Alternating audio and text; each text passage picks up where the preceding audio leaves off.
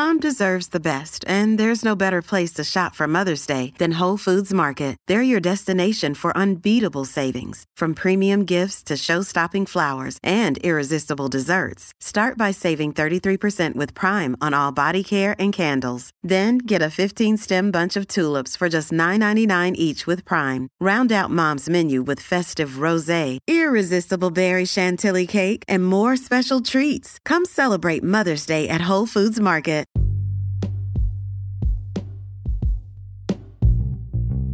Hey everybody, what's up? Welcome back to another episode of Everything Kratom, the podcast about anything and everything Kratom.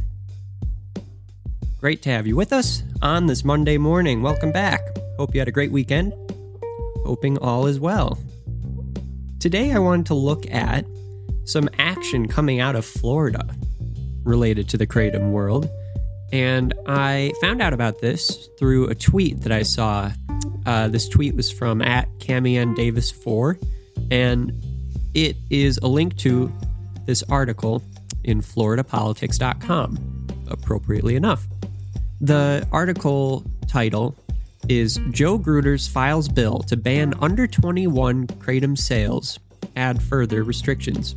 And it is talking about Senator Joe Gruters, who has filed legislation to add regulations to the sale of Kratom through a Florida Kratom Consumer Protection Act, which is big news. And if any of you remember from one of my previous episodes where I covered the Kratom Consumer Protection Act framework that seems to be, coming out of a lot of different states, there are currently 5 states with active KCPAs in place right now. And then almost Oregon. Oregon almost got one, but then it ended up not going through because the governor vetoed it, okay, in 2021. That was in August. So currently there are 5 states with KCPAs. That's Utah, Arizona, Georgia, Nevada, and Oklahoma. So this would be a big deal. I mean, it would be the 6th state to do this in the U.S., and, in addition to that, Florida is one of those states where when they pass legislation or new policies that kind of stick out, the country takes notice. Florida is an important state for a number of reasons and in many regards. So this stuck out to me as something important. So let's hop into it. So looking at this article, there are a few things that I like about it. There are 1 or 2 things that I don't, but overall, I'm not trying to critique the article. I'm more just interested in what it's signaling. So let's dive in. So one of the first takeaways from this is just, looking at the actual language in this. And of course, we don't know if this will pass or not, but looking at the actual language in this, Senator Joe Gruters has filed this KCPA. It would ban the sale of Kratom products to people under 21, and it would require processors to ensure the products do not contain dangerous substances. The law would be effective July 1st, 2022. Any producers who violate this law would be fined $500 for the first offense, $1,000 for each subsequent offense. So far this sounds pretty typical of, a few other KCPAs that we know of. Then it goes on and it says that it designates as dangerous non-Kratom substances that affect the quality or strength of the product in a potentially dangerous way, and synthetic alkaloids synthetic metragenine, synthetic 7-hydroxymetragenine, or any other thing that's synthetically derived that's included in the Kratom. So that would be designated as dangerous. And then the proposed KCPA language outlines another restrictive aspect of Kratom production, which seems to fall in line with my understanding of the 8-factor analysis that the American Kratom Association released a couple months ago. And one of the pieces of data in that kind of took a while for me to pick out by reading through all of the studies. But I remember reading in some of those studies that of the negative effects that any of these studies found, which there weren't many, and they weren't extreme, the worst ones that did happen seemed to have come in circumstances where, the animals they were testing on were given a higher concentration of 7-hydroxymetragenine than you would typically find in a kratom plant. And that stuck out to me at the time, and I remember talking about this in that episode, because it's fascinating to me that, as the natural plant goes, you don't really see much happening as a negative, reaction to giving mice kratom. But when you start messing with the alkaloids, and specifically 7-hydroxymetragenine, that's when you see some negative side effects really take hold and be a little more pronounced. And you didn't even see that with just hydroxymetragenine. You saw it when 7-hydroxymetragenine, the other main alkaloid in kratom, was increased above that standard 2+% that you would find typically in a kratom plant. Because usually there's not much more than that. And I remember saying at the time that if I wanted to see any ideal legislation go through in this country, when it comes to any restrictions, I think one restriction that I guess would make sense would be limiting the amount of 7-hydroxymetragenine in kratom products to the percentage that you would typically find in a plant naturally.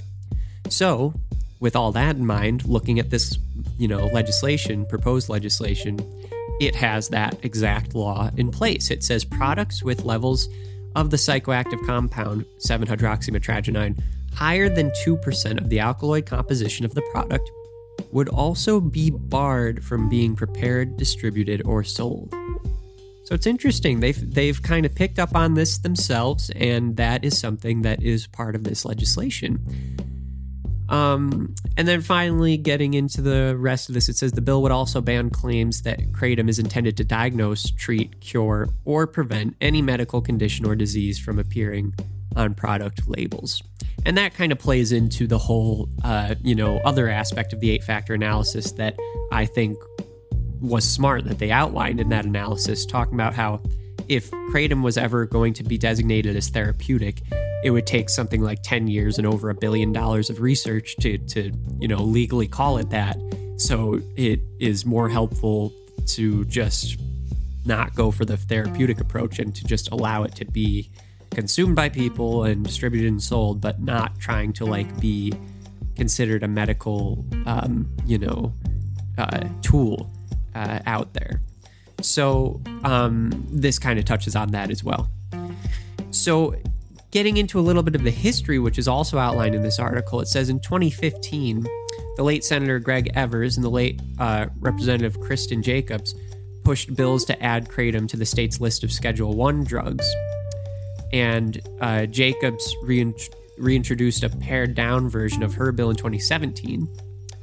And the American Kratom Association ended up showing up. They hired some lobbyists, and they advocated for kratom in Tallahassee, and both of the bills ended up dying in committee. So it's currently legal in Florida, with the exception of Sarasota County, which imposed a ban on all kratom products in 2014. So, fascinating stuff.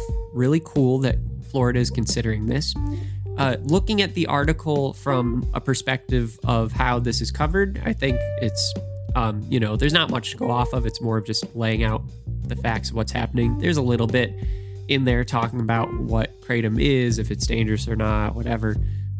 Overall, I think that I'm not really trying to be critical of this article. The only thing I could pick out really was the fact that it is talking about when it's defining what kratom is. It says kratom, whose principal compound, metragenine, works as a euphoric pain reliever.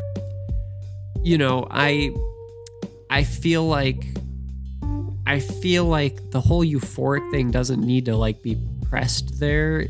You could just say it acts as a pain reliever, maybe, but to say it's a euphoric pain reliever, it's nowhere near as euphoric as other pain relievers out there, to the point where I wouldn't even bother mentioning that.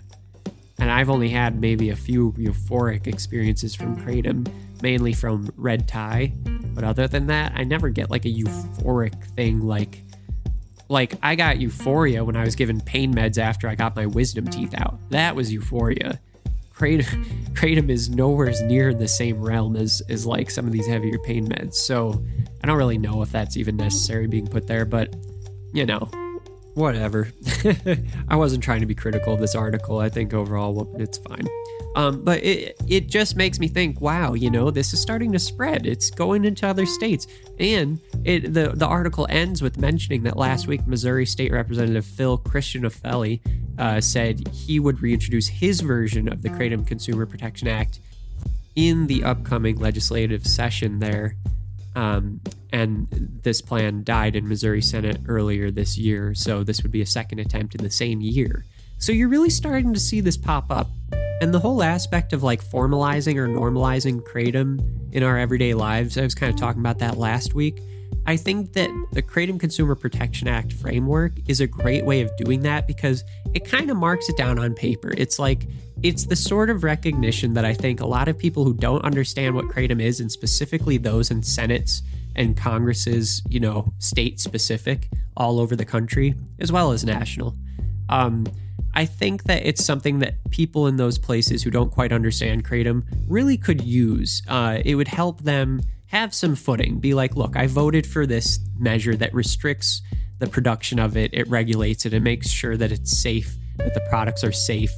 So I'm obviously not just standing idly by, but I'm also not banning this substance that I definitely don't understand well enough and that a lot of people rely on currently. So it's a positive step in the right direction, in my opinion. Some of these KCPAs I would write a little bit differently, but overall, I'm really not one to complain. I think that at the end of the day, I think that Kratom does need to be regulated, but only to the point where we know that it's being produced in ways that are safe, right? Like, I've never had a bad experience with Kratom in terms of it being produced in a poor way or the product of the quality of the product not being safe. But I know that sort of thing can happen. I think that it being sold in smoke shops, like a lot of it or most of those seem to come from like smoke shops, those instances. So I think that it's fine having a regulatory framework in place. I think that the most restriction that I would be okay with, other than just making sure that the products are produced safely, is not letting people under 21 have it. I think that I'm okay with that. I don't know, you guys. Like, I have to think about it because, you know, this podcast is just like a journey for everybody of, you know, it's just like I'm learning as I go along and changing my thoughts as I learn more.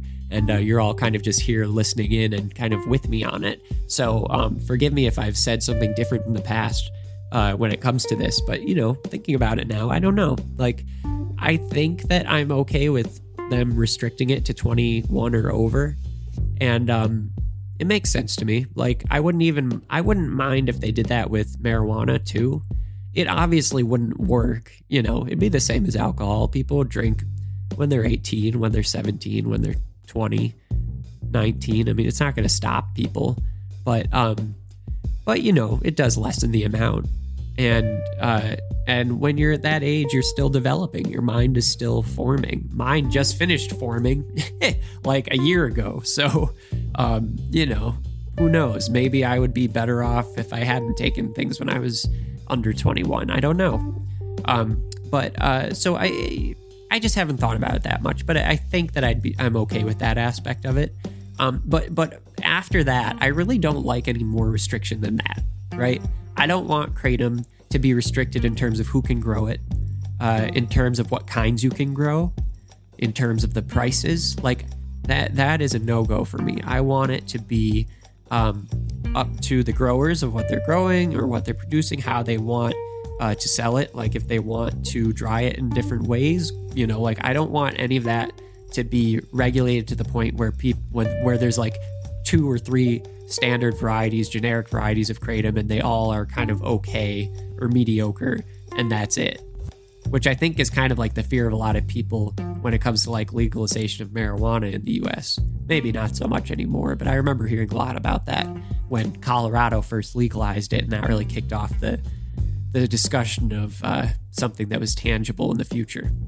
not so distant future now. So yeah, I think it's great that this is being considered and that it's kind of popping up in a few other states as well.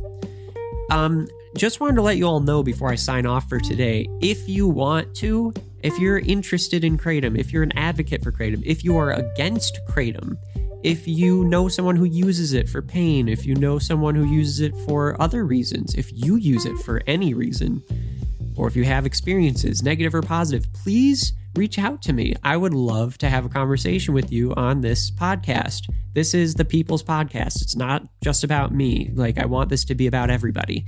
So let's create a community here. If you want to be on this podcast and have a little conversation with me, email me at anythingeverythingkratom@gmail.com. anythingeverythingkratom@gmail.com. And we'll have a conversation about it. Why not? I'd love to learn about your experiences and hear from you and get to know you. All right. Thanks so much for listening in, everybody, and have a great rest of your Monday, or at least as great as you can have for a Monday. All right, everybody, take care. I'll talk to you tomorrow. Bye-bye.